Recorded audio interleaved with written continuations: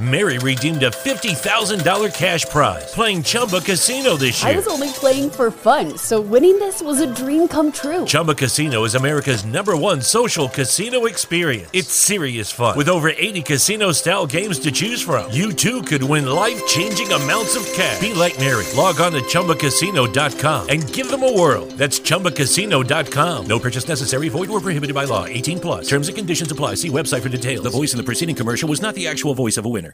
With the Lucky Land Slots, you can get lucky just about anywhere. This is your captain speaking. We've got clear runway and the weather's fine, but we're just going to circle up here a while and get lucky. No, nothing like that. It's just these cash prizes add up quick. So I suggest you sit back, keep your tray table upright, and start getting lucky.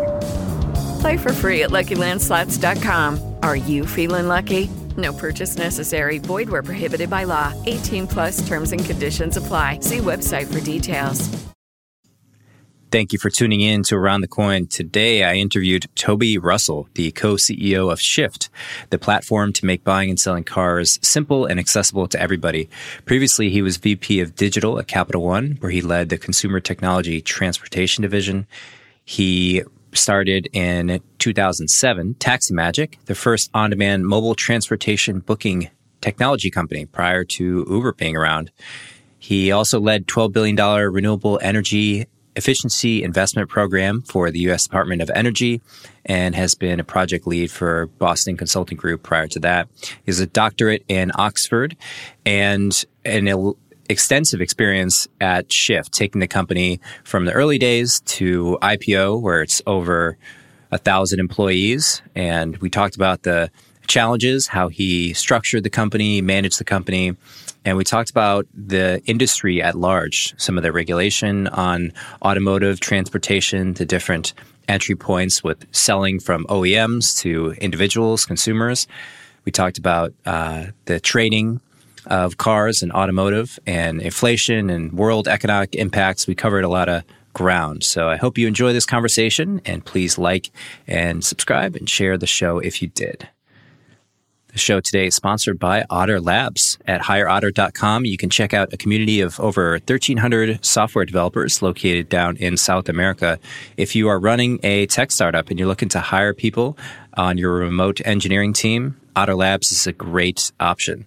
So there are folks down there that speak fluent English, that have experience working with startups, very tech savvy. It's a great education system down in Argentina and Uruguay and other surrounding countries. So consider Otter Labs if you're looking to hire engineers. And with that, I bring you Toby Russell.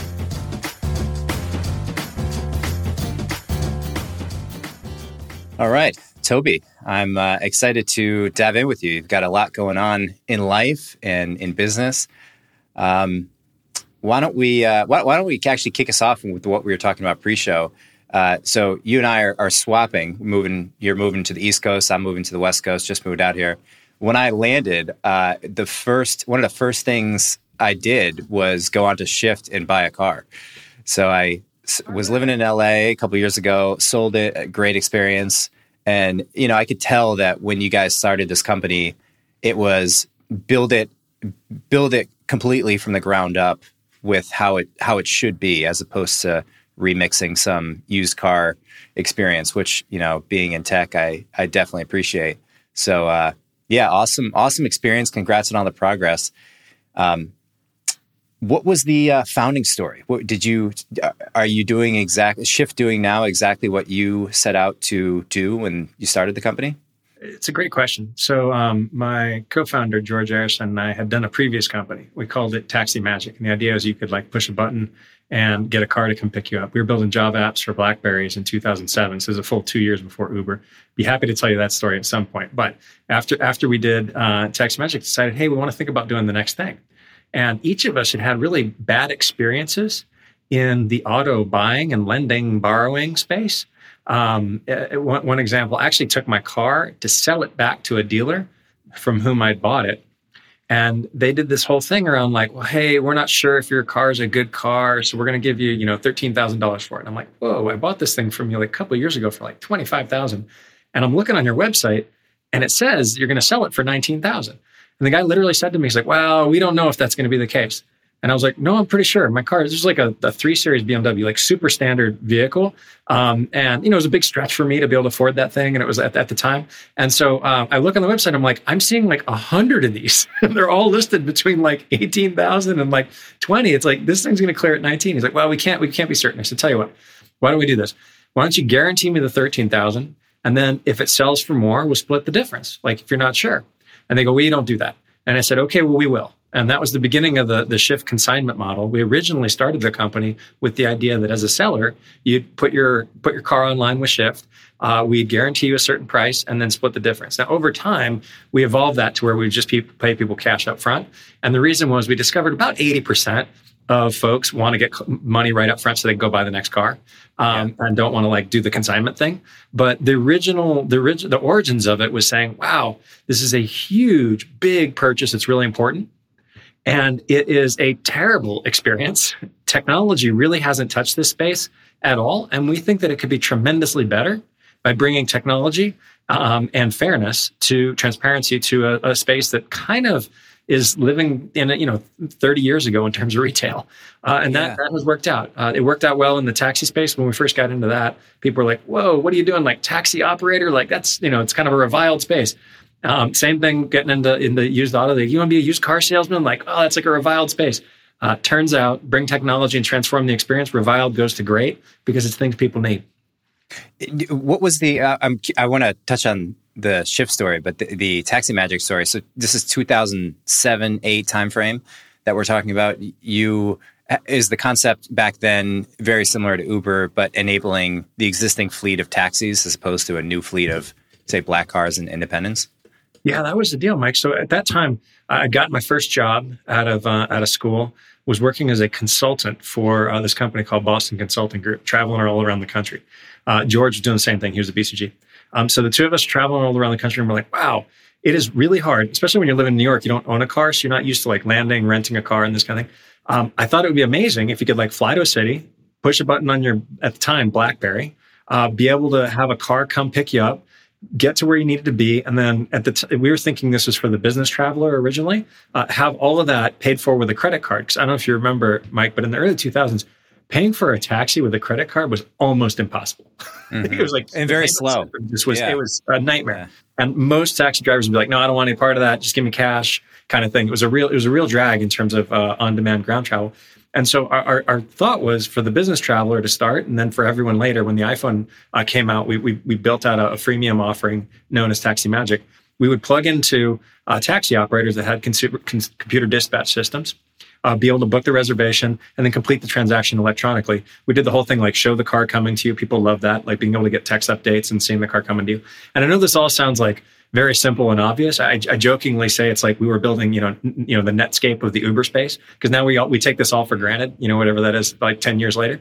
But at the time, it was kind of a big deal to be able to push a button, get a car to come to you. I literally took the first ride ever in a car booked off of a mobile device when we prototyped the concept before that existed. This was a long time ago. Anyway, the net of it was we did plug in to the existing taxi system. And you mentioned earlier, hey, we built Shift very much from like much more vertically integrated. That is, we would control every part of the user experience.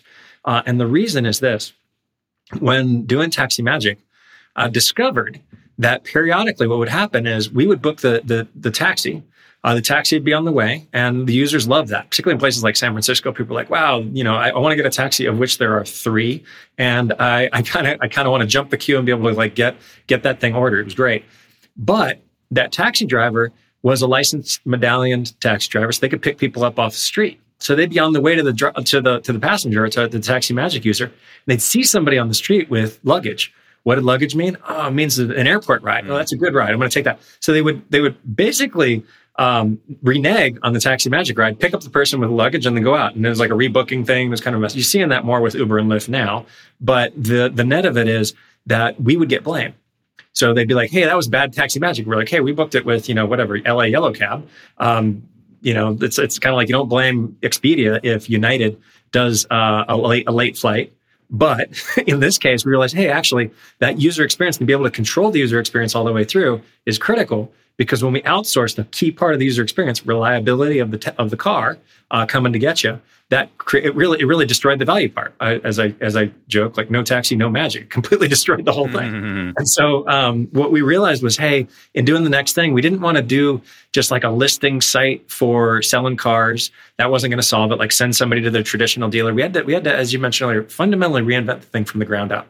And so we did a differentiated approach at Shift to sourcing cars. We get them from consumers because those are the best cars in nature. Can talk about that. There's a bunch of goodness when you buy a car directly from a consumer and take it directly to a consumer.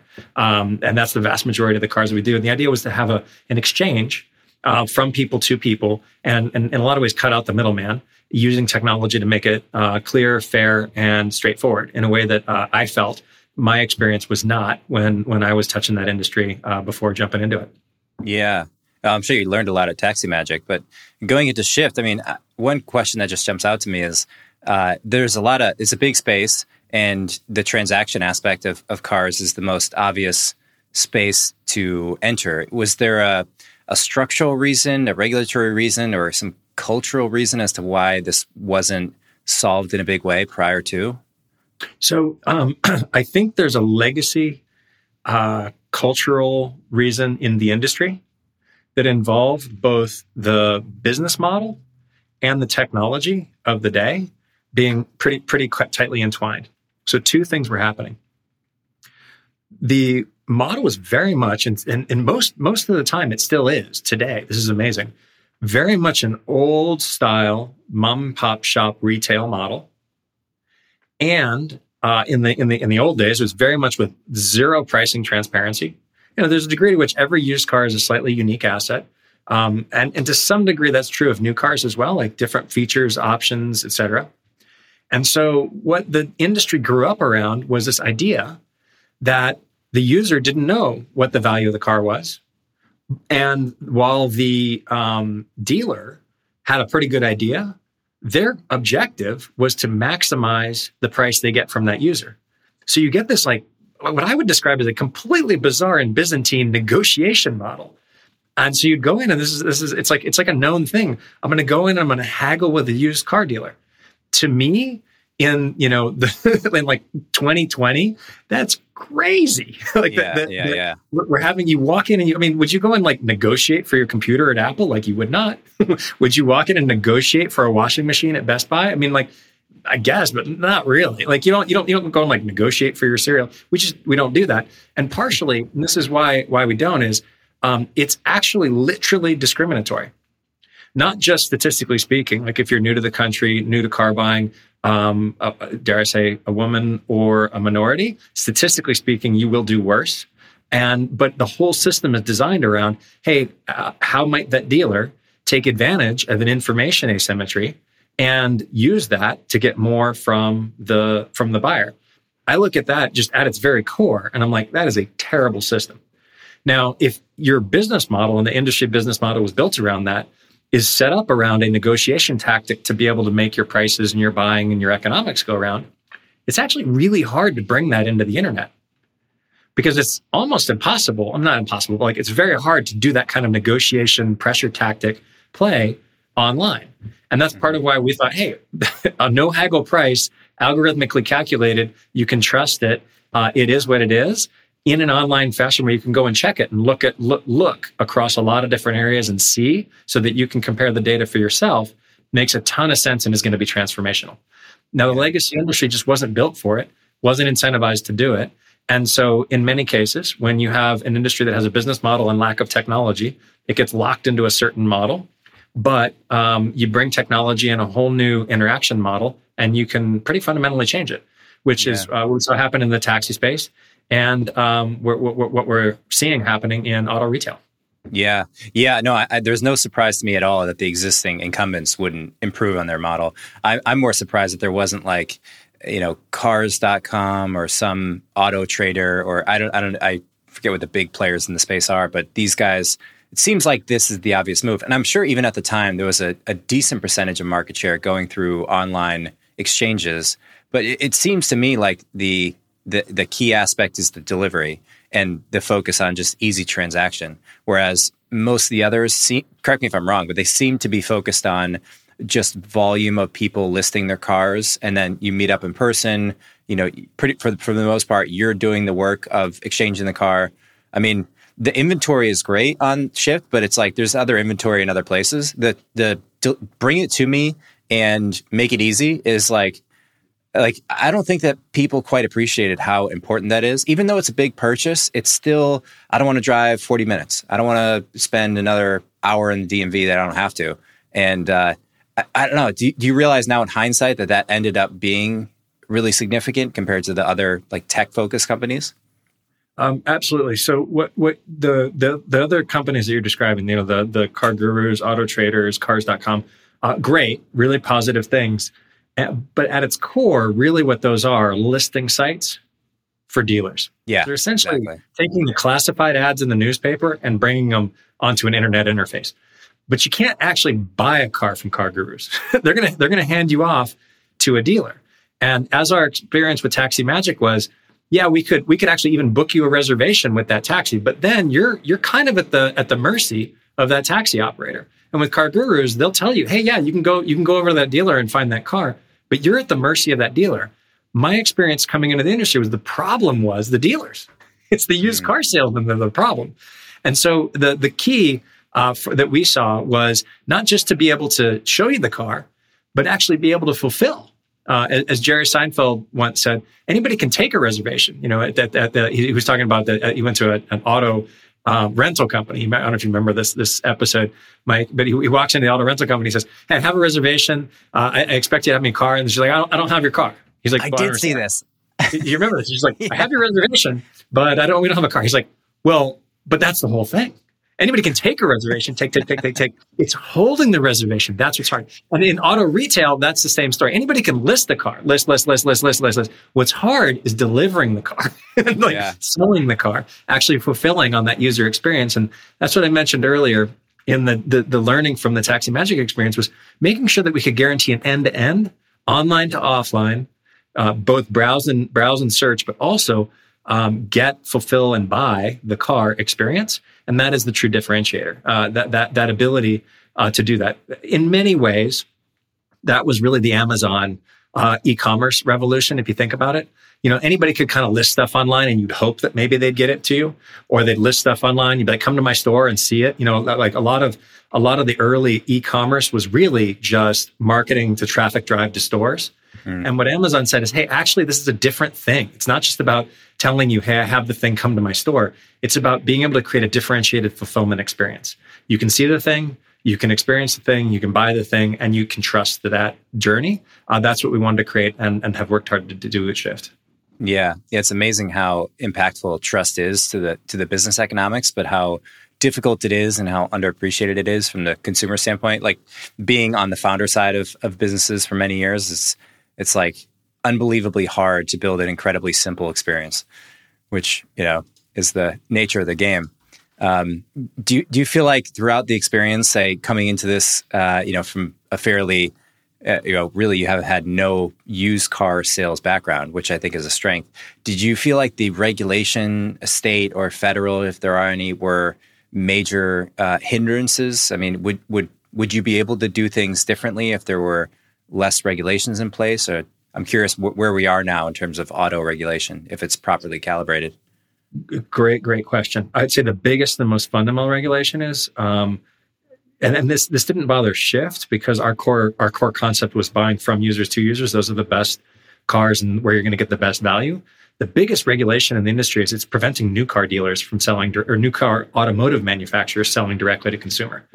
So the real regulatory kind of gorilla in the room, I'm sure you've heard about this with Tesla trying to sell cars direct in Texas and having lots of challenges years ago, is the idea that someone who makes a thing can't sell it to a consumer directly. They have to go through what they call a franchise dealer. So the franchise dealer laws are probably the most intense and structured. What you see is more innovation happening in the used car space. 30 years ago, CarMax came in and said, "Hey, we're gonna start basically go from a mom and pop retail concept to apply big box." If you think about it, CarMax was like, let's take Circuit City, Best Buy, Kmart philosophy and apply it to auto retail. That's really what at the core the founding of that thing was. And that big box application back then went toward used cars because used is a little bit more latitude from a regulatory point of view. That said, you do have to get licensed state by state, and that is a challenge. And particularly when you're looking to sell cross state lines as you grow in volume, it gets tricky. Like we shipped to sold cars all across the country. I think in all but like 4 states, because you can, just push a button, buy the car online. And so the concept of state boundaries breaks down. That's a journey that e-commerce has gone through, writ large. Amazon, state, sales tax questions, et cetera, over the years. And that'll get ironed out. But the big thing is the selling of new cars. That's kind of a low on innovation space at this moment as a result of a regulatory framework. How is that not, just immediately or very quickly change? I mean, who is on the other side of this other than the used car dealers? It's like it's clearly the manufacturers and the consumers aren't incentivized to have this forced middleman. It feels incredibly, I don't know if it's unconstitutional or un-American to block free trade. I mean, to say that you have to go through this middleman, it's not.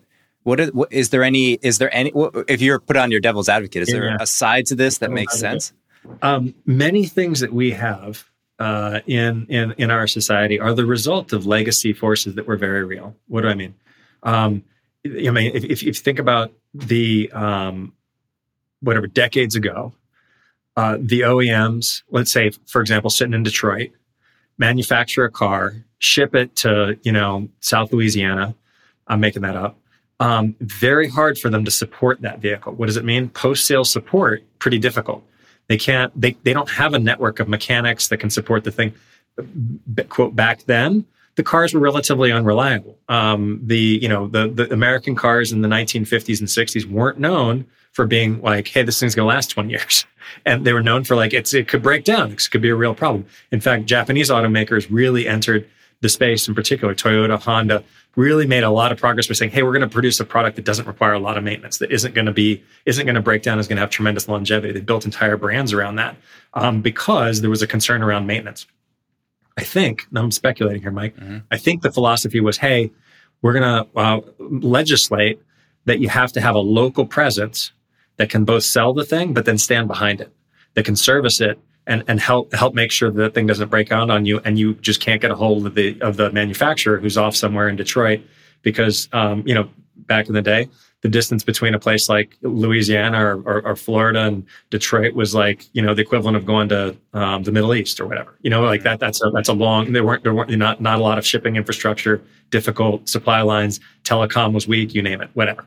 So the point is, I said, hey, you got to have somebody local there that can support, stand behind it, and represent the brand there locally.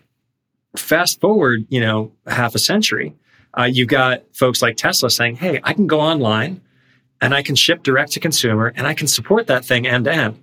By the way, electric vehicles, much less complicated in the case of, this is like, we literally have this phrase, how many moving parts does it have? And the reason is because moving parts are complicated. An internal combustion engine has a ton of moving parts. An electric motor has a lot less, much more simple machine. And so the ability to sell direct to consumer and to support and stand behind it arguably is categorically different today than it was half a century ago for a bunch of reasons. The internet, reputation, brand, as well as just direct to consumer selling of a thing that is in a lot of ways a lot less complex. Yeah. So I think that we will see change on that, and that will change and evolve over time. But that kind of change, like you said earlier, the incumbents don't have an interest in it, and it goes slowly. Yeah. Do you have any idea how many states put that blocker in place or still have that regulation? I know it's outside of your. So there's a reason I don't sell new cars, and that's actually not because of the regulation. The reason I don't sell new cars, we have a saying at Shift: friends don't let friends buy new cars. We even put together a TV ad. Martin Starr was our spokesman over the past year, and he'd say basically, when you buy a new car, over the first 3 or 4 years, it loses half of its value. I look at that and I'm like, that's crazy. The idea that I would buy a thing and the second I drive it off the lot, it would lose thousands, like $2,000 to $3,000, because it goes from new to used. And then over the ensuing 36 months, it would be worth half of what I paid for it. When I'm spending tens of thousands of dollars, I'm like, that is crazy. And that's part of why we were really keen to enable people to buy cars from people to people, because the reusability and sustainability of that is tremendous. But in addition, the economics are just amazing. If you buy a car that's 3 to 4 years old as opposed to like brand new, you are going to pay potentially half of what you would have paid for the same thing brand new. But the cars last longer and longer. You're talking about a vehicle that's going to last you 10, 15 years. So give up 3 or 4 years of it being brand new, pay half. That's a great deal. So the regulatory thing is less why we wouldn't sell new cars, and more because we're really in the business of trying to help people get a great experience. The tagline, used cars never felt so new.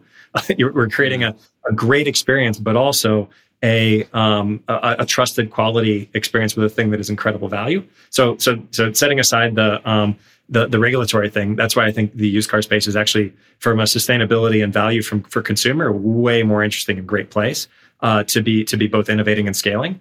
But on the new thing, I actually don't know state by state which ones are all better than others. There's like there's a bunch of stories of some states being much more aggressive than others. I'm not going to call out any individual states on that one, but it is done literally state by state. So each state legislature and the lobbying forces of the franchise dealers and the interactions at the state level are what are at play there. Mm-hmm. So as you alluded, there is a major difference in some states versus others, but I'm definitely not going to call out individual states or anything like that. Well, we can definitely put some states on blast. I just moved to Oregon, and Oregon's great, but man, you still have to have a person at the gas station pump your car. By law, you can't even pump your own gas, which I didn't know about this. So I land here, get a car, go to the gas station, and the guy comes up, and I'm like a little, standoffish as to what he's doing. He just grabs it and shoves it in my tank. I'm like, what's going on here? And Googling it, there's only 2 states, New Jersey and Oregon, that have this law in place.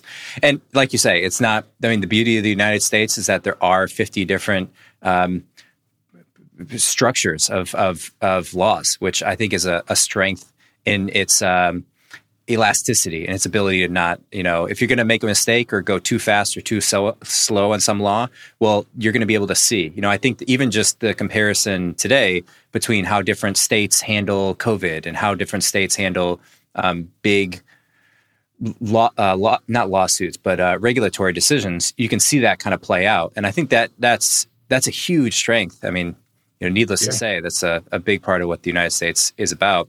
So yeah, I see that being true. Do you feel like, even though we're in a place now where inflation of cars, probably used cars, has gone up, the number I heard was 30%. Do you feel like if you bought a new car, there must be a point, if you bought a new car a year ago, so in, say, the beginning of 2020, maybe it's worth more than it was when you bought it? This is probably an anomaly of the times, but I want to ask you on this. Do you feel that certainly there are economic effects, macro economic effects on people moving, and now I'm sure there's a surge of used cars and people buying cars. Do you feel like we're at an inflationary period that'll cool off, both in terms of used cars and maybe more broadly? Or do you have any thoughts on inflation and the pricing index? I sure do, Mike. It's a great point. So what's driving at its core this crazy anomalous situation where all cars are actually appreciating? Probably new cars a little bit less, like you buy it, drive it off the lot, new car goes down, then it kind of starts to reappreciate a little bit. What's happening there is because there's shortages in the supply chain, particularly of computer chips, that isn't allowing the new car manufacturers to produce cars. We even heard Apple talk about shortages of chips causing iPhone 13 production targets to be lowered. And if you're Apple and you can't get chips, you better believe that if you're an auto manufacturer, you can't get chips. Damn. And so what we're seeing is structural COVID related, but also technology generation related shortages in chips for automakers. That means the new cars aren't coming out to market, and so we're seeing a couple of things happen. One, customers who would have wanted to go and buy a new car paying way higher prices. So the idea of friends don't let friends buy new cars is even more true now. When there's a shortage of a thing, the price goes up and it depreciates right away, right when you buy it. That's the worst of all worlds. But what we're also seeing is the rental companies, which got started, the Avises and Hertz of the world, they grew up around the idea of buying bulk vehicle orders from manufacturers, brand new cars, running those as rental vehicles for a while, and then selling those off at auction into the used vehicle market. When COVID hit, those huge companies with tens of thousands of vehicles, hundreds of thousands of vehicles in supply began defleeting those because they're like, wow, nobody's traveling, nobody's renting cars, so we got to get out of all these assets that are going to just depreciate. So they began selling those off like crazy. Then COVID turned, and everybody's like, actually, I'm going to travel again.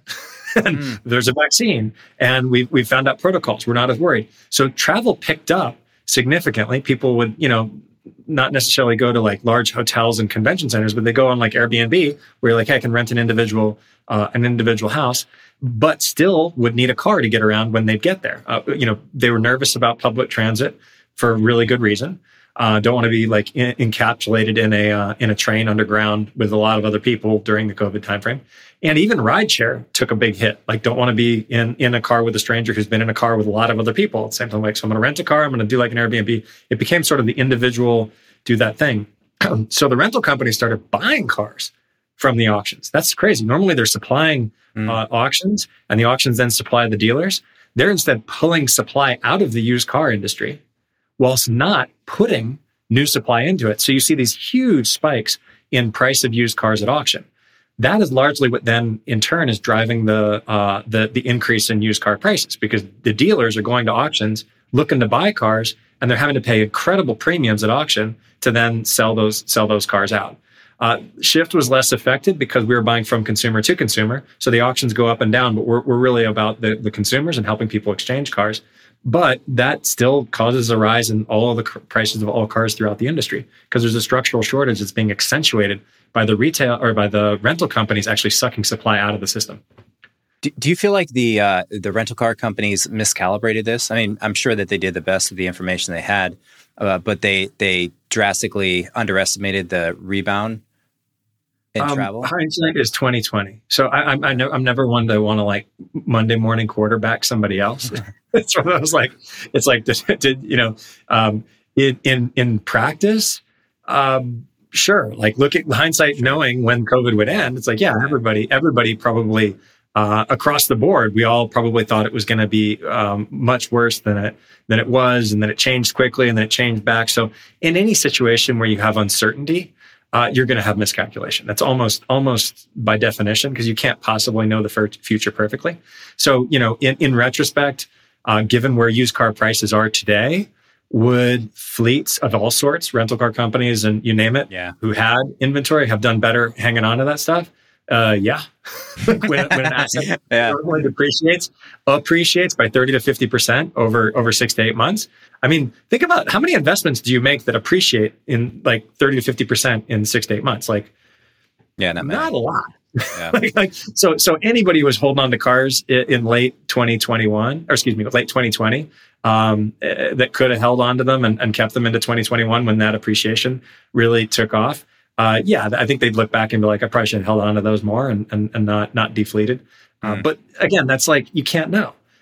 So Hertz declared bankruptcy. They were under real pressure because they had huge cash flow problems. Like, they're sitting on a massive fleet. That fleet is financed. Their revenues are dropping. These are companies that aren't built to be loss-sustaining companies. They're long-time public companies that are designed around quarterly earnings, not quarterly losses. And so it was a real harrowing time for a lot of companies. And did those companies like Hertz, for instance, receive money from the government in any kind of stimulus package in the way I think the airlines did, right, to keep them afloat? Is that how they made it through? Or I don't know the ins and I know there was a lot of talk of like debt deals and financing. I don't know what the government involvement was specifically as relates to Hertz, so the rental companies. Yeah. That's a good question to make. Yeah, in hindsight, it's kind of amazing that they did survive as well as they did. I've been doing some traveling recently. It's like, it's hard to see what changed other than just maybe inflation, but you're not seeing a giant vacancy in the number of cars available or the number of rental car companies that are out there.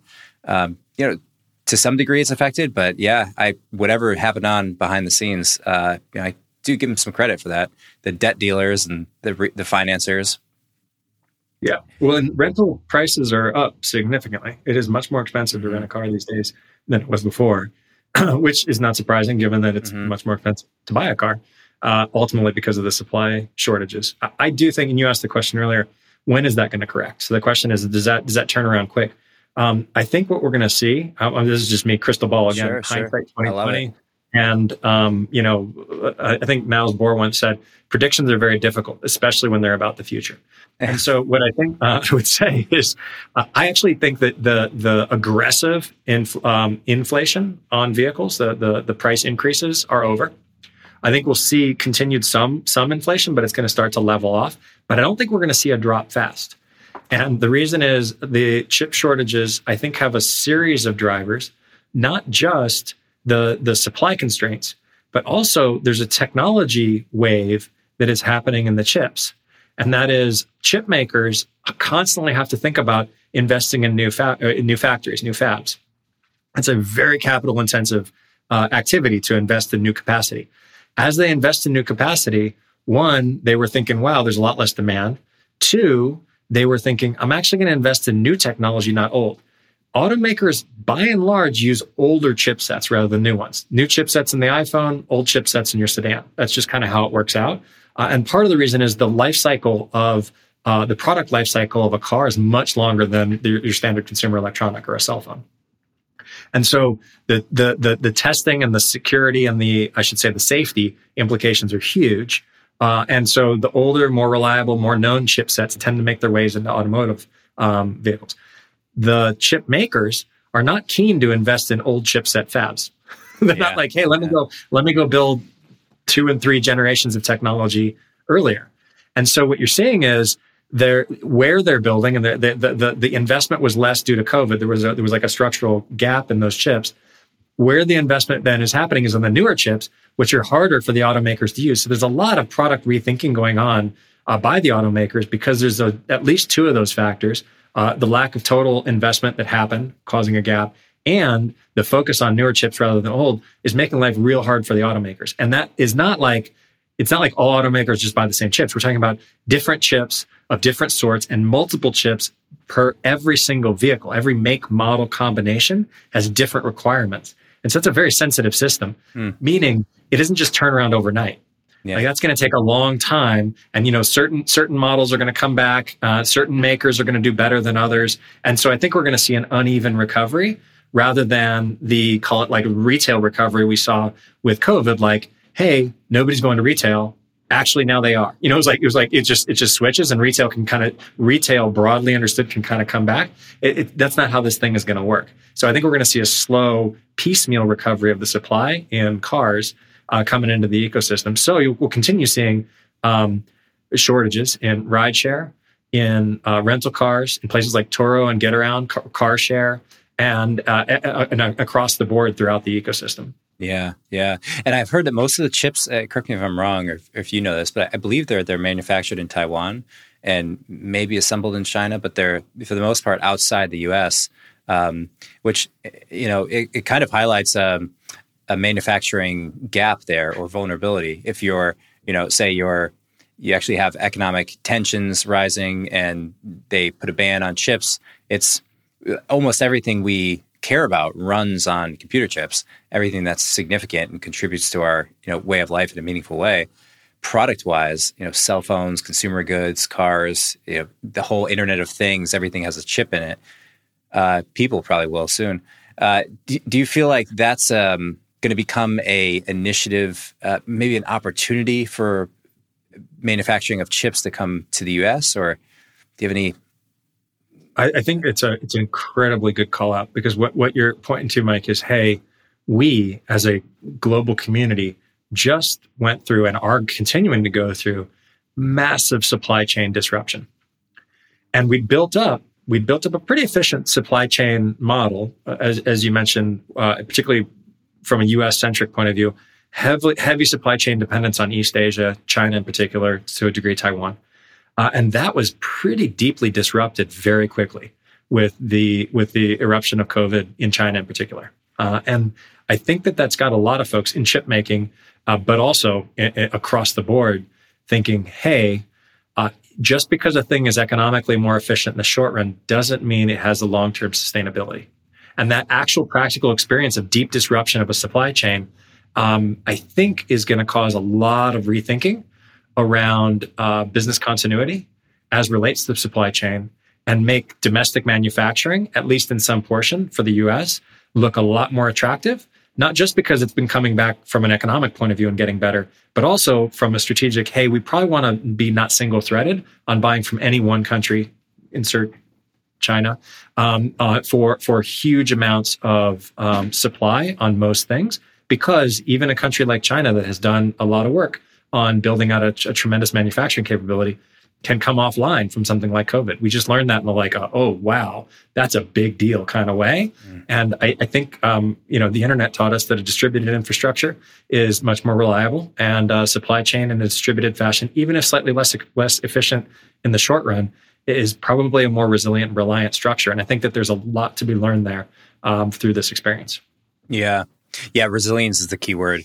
It does feel like we are in the age of resilience, anticipating, just coming out of COVID. I can certainly see manufacturing making a big comeback in the U.S., not in the old way of people on a construction line, but in the way of computer science and engineering, building manufacturing plants that build products, especially with the, effectively all country borders just dissolving with the remote work. It's like people are hiring people from all over the world. So, there's pros and cons to everything. I don't know if you could label it as good and bad, but the salary are like, they're leveling out. The engineering salary for somebody down in South America used to be maybe 20% of what it is today. And now it's much more approaching US rates. And there's always some premium that it's just like driving a used car or a new car off the lot or buying a TV. As soon as you drive it off or take it out of the store, you lose it's not as if the product loses value in its objective sense, but that you no longer have that trust factor. And I think there's a strong trust factor of making products in the US as opposed to buying them outside, because our laws and intervention ways work. You can go in and inspect a factory much easier here than you could in other places.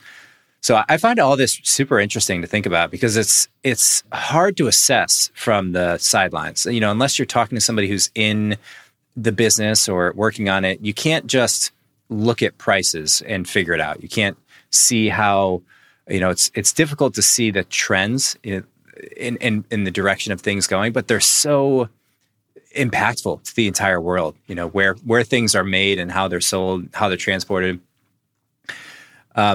I want to shift gears a little bit and ask you something, unless you wanted to add in anything at the end of that. If you think about what you're just describing there is a fascinating trend that COVID sparked. That would be, think about the concept of diversification and or onshoring of manufacturing, which basically had been moving out of the US. But at the same time, offshoring or outsourcing or distributing, really, of office work. So software engineering, even design, clerical, accounting, you name it. We're seeing that be able to be distributed in a way that we had never observed before. Everybody's like, got to be in the office, got to be working together. In our case at Shift, we were very much a tech-centric Silicon Valley company. We now have people employed all the way from the very top of North America and Canada down into Latin America, distributed throughout the country. And that happened fast. Yeah. I don't think we were the only ones to do that, because we realized if we're all working from home, we can get talent from everywhere, at least for the corporate office. So in an interesting way, I think we might be seeing a re-leveling of the playing field on a couple dimensions. Because it used to be you'd offshore manufacturing and in-source office work. I think we're now saying, hey, or onshore and in-office office work. I think we're about to see more distribution in office work, and then a re-onshoring of things like manufacturing, which is fascinating. And it's the equilibrium shifting along the way, which is, I think, and all sparked in part by that COVID thing, which is incredible. Yeah. I think about this, and I think who loses in the situation. If you're a company, you benefit because you can hire you can hire greater talent and presumably less expensive talent if they're in other places that are that are cheaper to live. So the companies prefer it. The individuals who live in other parts of the world prefer it because they get better job opportunities, better income. The people who are locally working for that company, say if you're a software engineer living in Palo Alto and all of a sudden the company goes remote, you're probably not winning. You're saying, hey, I'm now competing with someone who lives in South America who's willing to work for 25% of what I'm making. I also think the cities themselves start to lose. Like I think people point to San Francisco and look at the crime that's been going on, but I think that's a downstream function symptom of something else. And I don't think it's just bad political decisions. I think I think COVID in particular hit SF really hard in that when companies can go remote, why pay SF prices? And so the construct of a city of being, if you think of a city as like an independent organism, it's no longer needed, right? Because we now form collectives online. We're like grouping up on the internet. And so people move out to suburbs, like suburbs are exploding, small towns are exploding. And for better or for worse, if you're a local business owner in a big city, it's been especially tough, incredibly tough. But I don't see that rebounding in a big way. That seems, the downside too is like there's not going to be as prolific art and entertainment as there once was if people aren't as congested in areas. Like if that truly is a sustaining trend that people are moving out from dense populations, performers can't justify the same income they could if they're going to sell out a 30,000 person stadium or theater.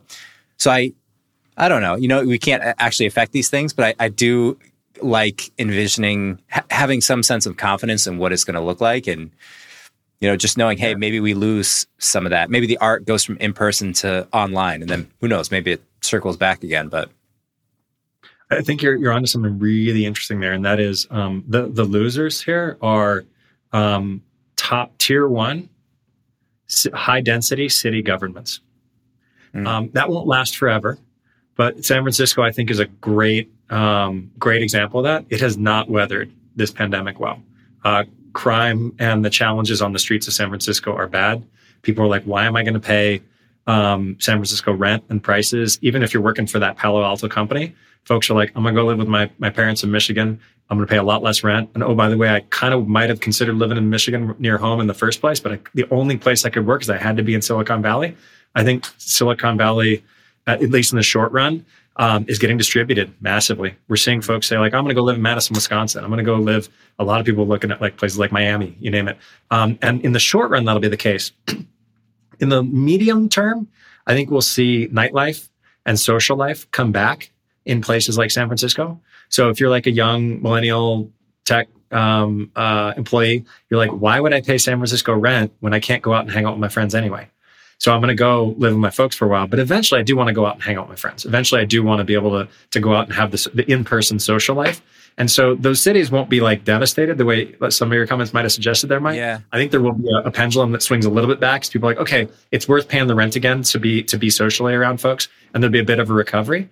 But I think the seal has broken on, hey, there's a monopoly around being in a certain geography for certain types of work. And the distributed work concept, I think, has existed for years, but now it's finally, it hit the tipping point.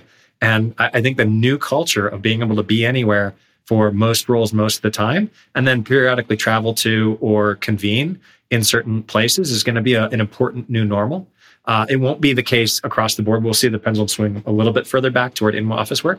But I don't think we're going to get back to a world where people are working 5 days a week or 7 days a week in an office. You look, we did a survey on this, and like 3 to 5% of folks want to be in the office every day of the week. Wow. They're like, hey, my situation, it's tiny. It's unbelievable.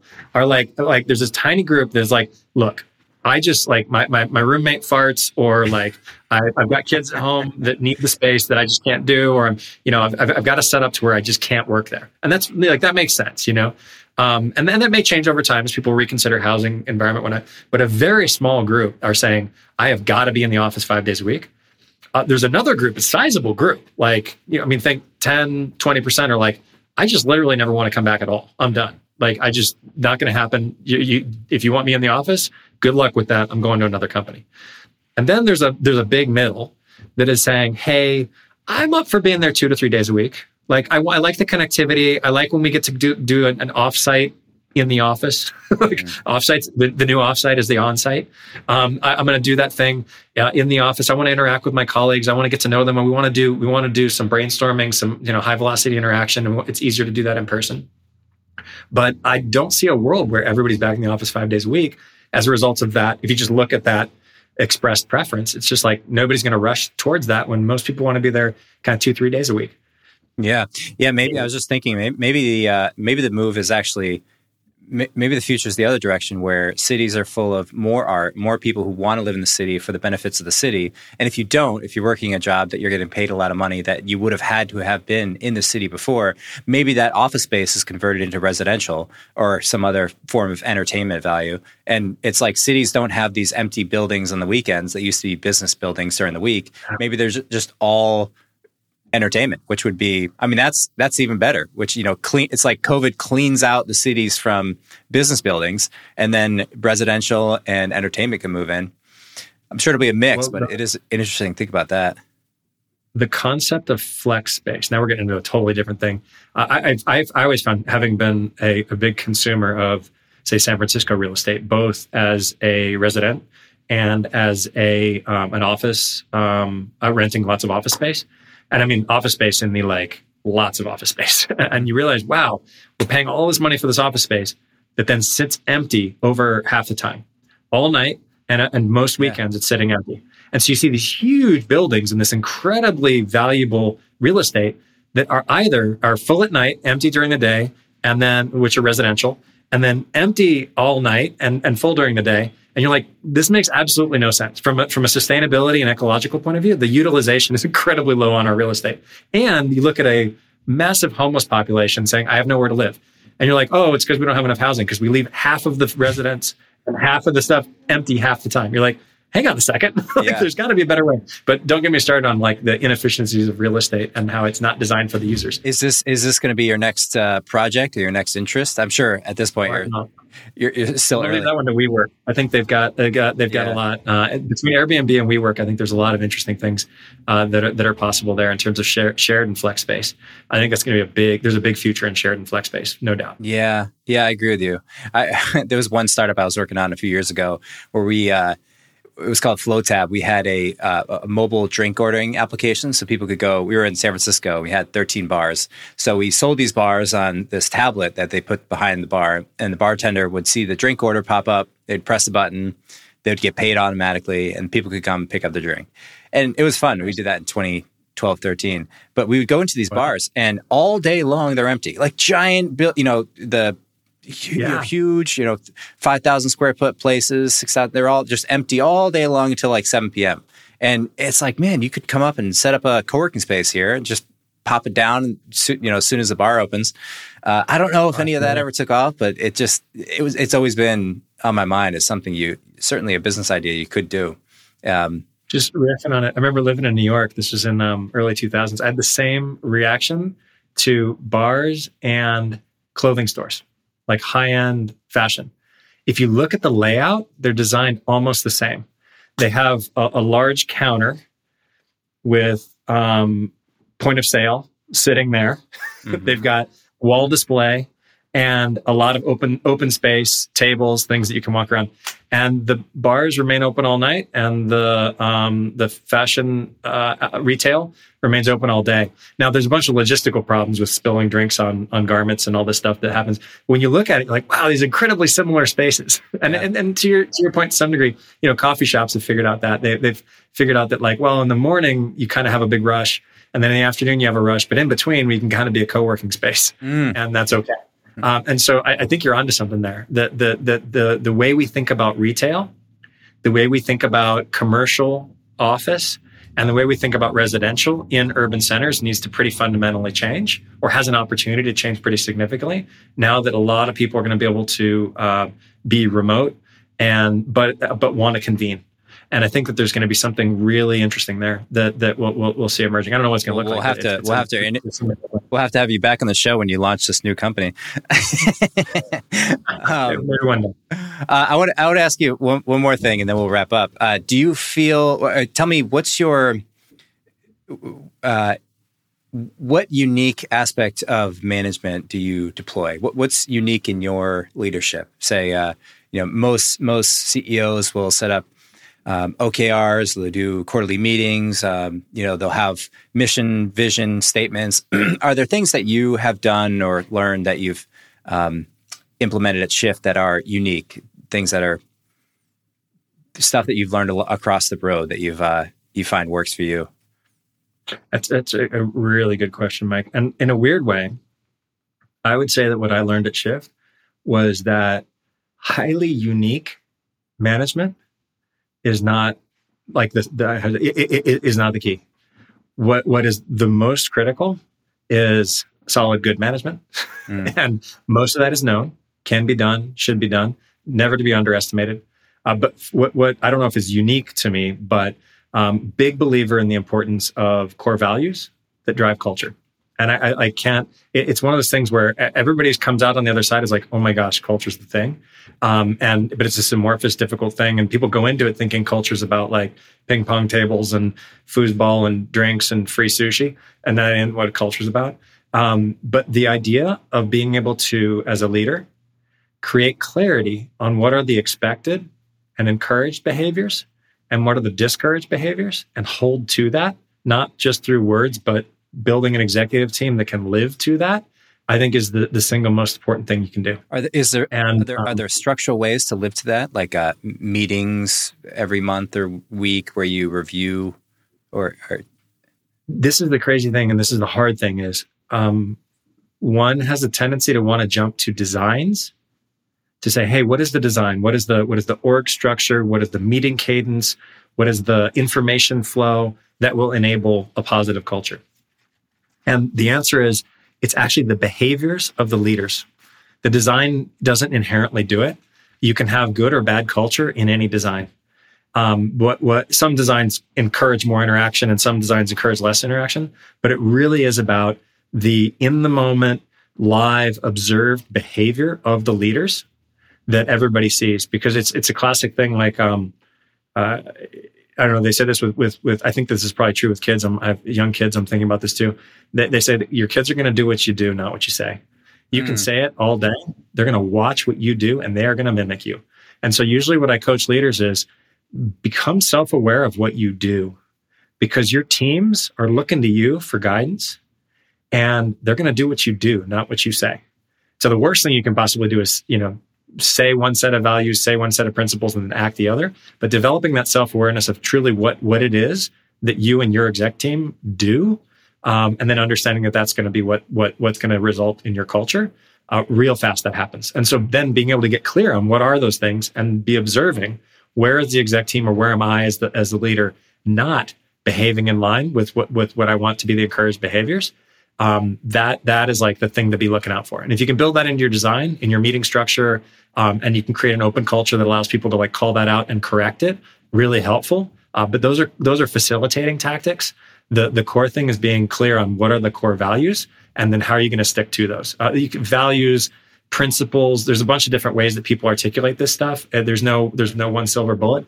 But the point is actual substantive clarity on what's going to drive your behavior. Yeah. And that can be done with a lot of different ways. And because your behavior is going to get cascaded through the organization. I think a lot of early founders don't realize that. I think a lot of founders, particularly high energy visionary founders, say, "Hey, I'm the high energy visionary founder. Do as I say, not as I do." And that is a recipe for really, really bad execution. Yeah. It's because people are going to look at you and they're going to want to mimic you because they're like, that's the person in charge. I want to be like them. Which is, again, why diversity is so critical in our leadership, because we want everybody to be able to participate and look and be like, I can be like them. And that's a really, really critical aspect, both in terms of behavior and in terms of representation of the company you want. You mean it both in terms of how people physically look as well as how they behave? So I think of it as like what I'm hearing is that there's a need to have a progression of interpersonal awareness. So, I'm not triggered by something. If it's like, hey, Mike, I got to get that report in by the end of the day. It's like, Toby, you're always so needy, and that kind of behavior, that kind of taking it personally or an irrational response to something would be not really a sustainable leadership quality, I would say. But that in and of itself is not, I think of characteristics as kind of a fine line between physical role models. So, if you look at somebody and you kind of mimic their behavior, you can act how they are acting. But then there's also, if I'm trying to be in that leadership position or determine if I fit in on, say, an interview or a very short-term basis, I see that latter case being the benefit of diversity, right? Because you don't tell me if you disagree, but I would imagine you don't want diversity on the behavioral and cultural values. You don't want some people, right? Yeah.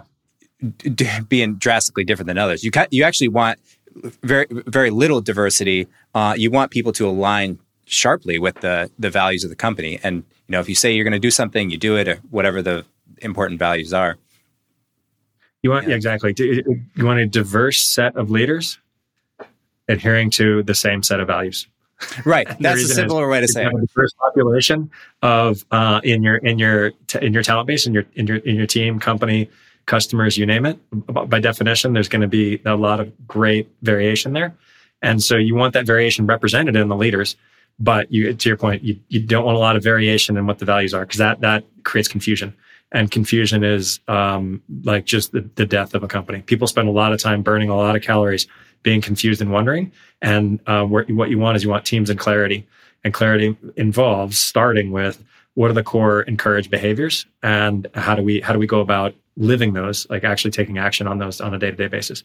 So and again, you asked a really good question, like what's the right design for meeting cadence and whatnot. And I can talk about some things we did at Shift that I thought made a lot of sense. We were in an e-commerce retail, move fast, innovate, act quickly. So we had clear structures around daily stand-ups. We had weekly business reviews, monthly business reviews, quarterly planning sessions. Like there's a bunch of good design and structure that can be used. And we iterated to find that. I don't think there's one silver bullet. It depends on your business and your team in terms of how you want to structure that. I've seen a lot of good stuff around the concept of, Scrum and people coming together on a regular basis, being able to communicate openly, clearly, have clarity around what expectations are and goals and stuff. So there is some standard goodness there. But the thing that more than that I learned on this one, particularly in leading teams that came from very different backgrounds with very different skill sets, was the importance of that unifying clarity, and the importance of having clarity in mission, clarity in vision, but also clarity in values, and that is articulated by the behaviors of the executive team.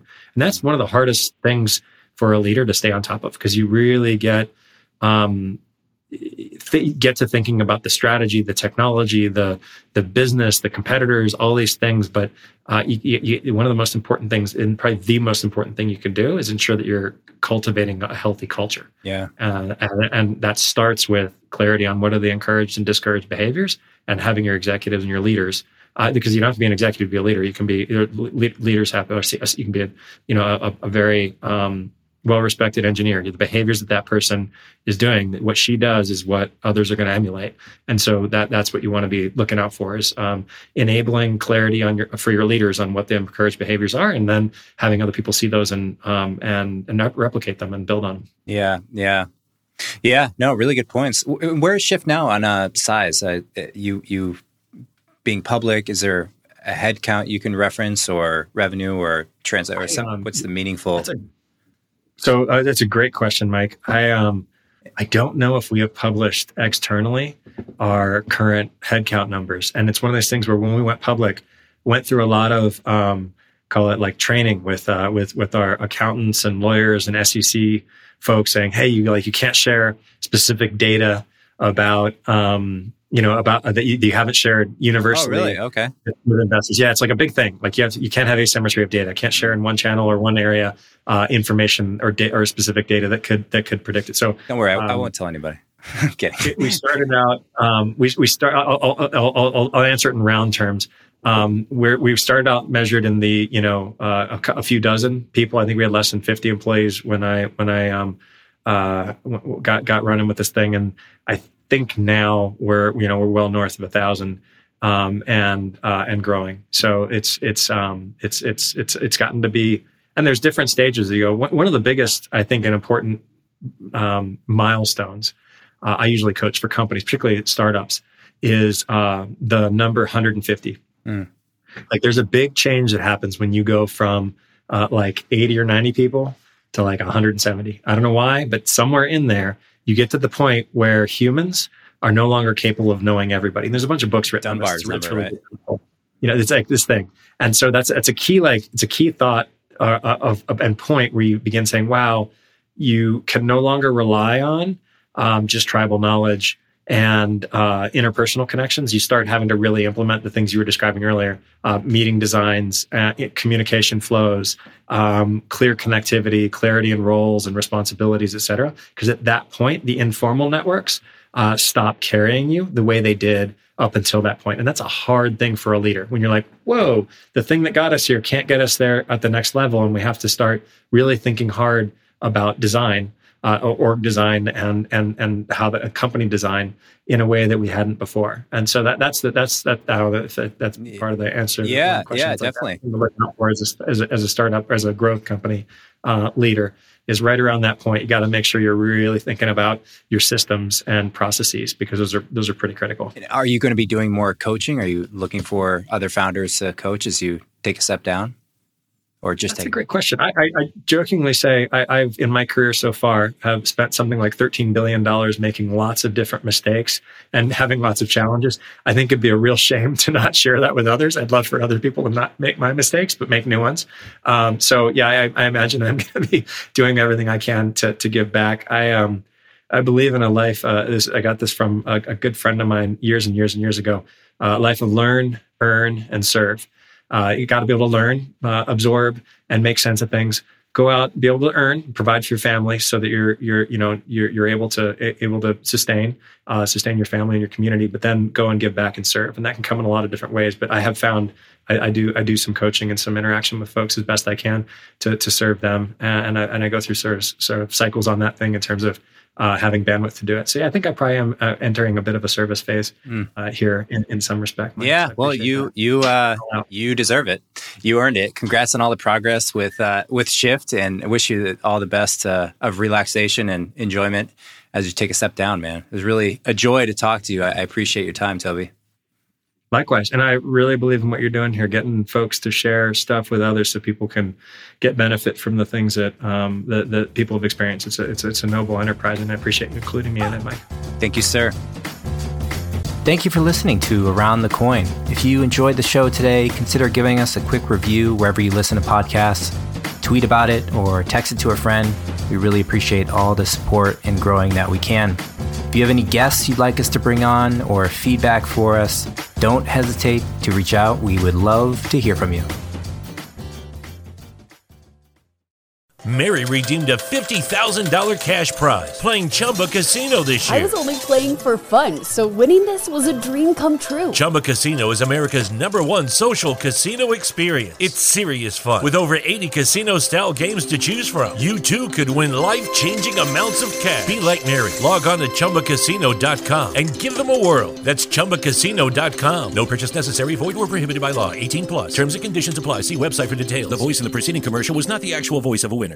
Mary redeemed a $50,000 cash prize playing Chumba Casino this year. I was only playing for fun, so winning this was a dream come true. Chumba Casino is America's #1 social casino experience. It's serious fun. With over 80 casino-style games to choose from, you too could win life-changing amounts of cash. Be like Mary. Log on to ChumbaCasino.com and give them a whirl. That's ChumbaCasino.com. No purchase necessary. Void where prohibited by law. 18+. Terms and conditions apply. See website for details. The voice in the preceding commercial was not the actual voice of a winner.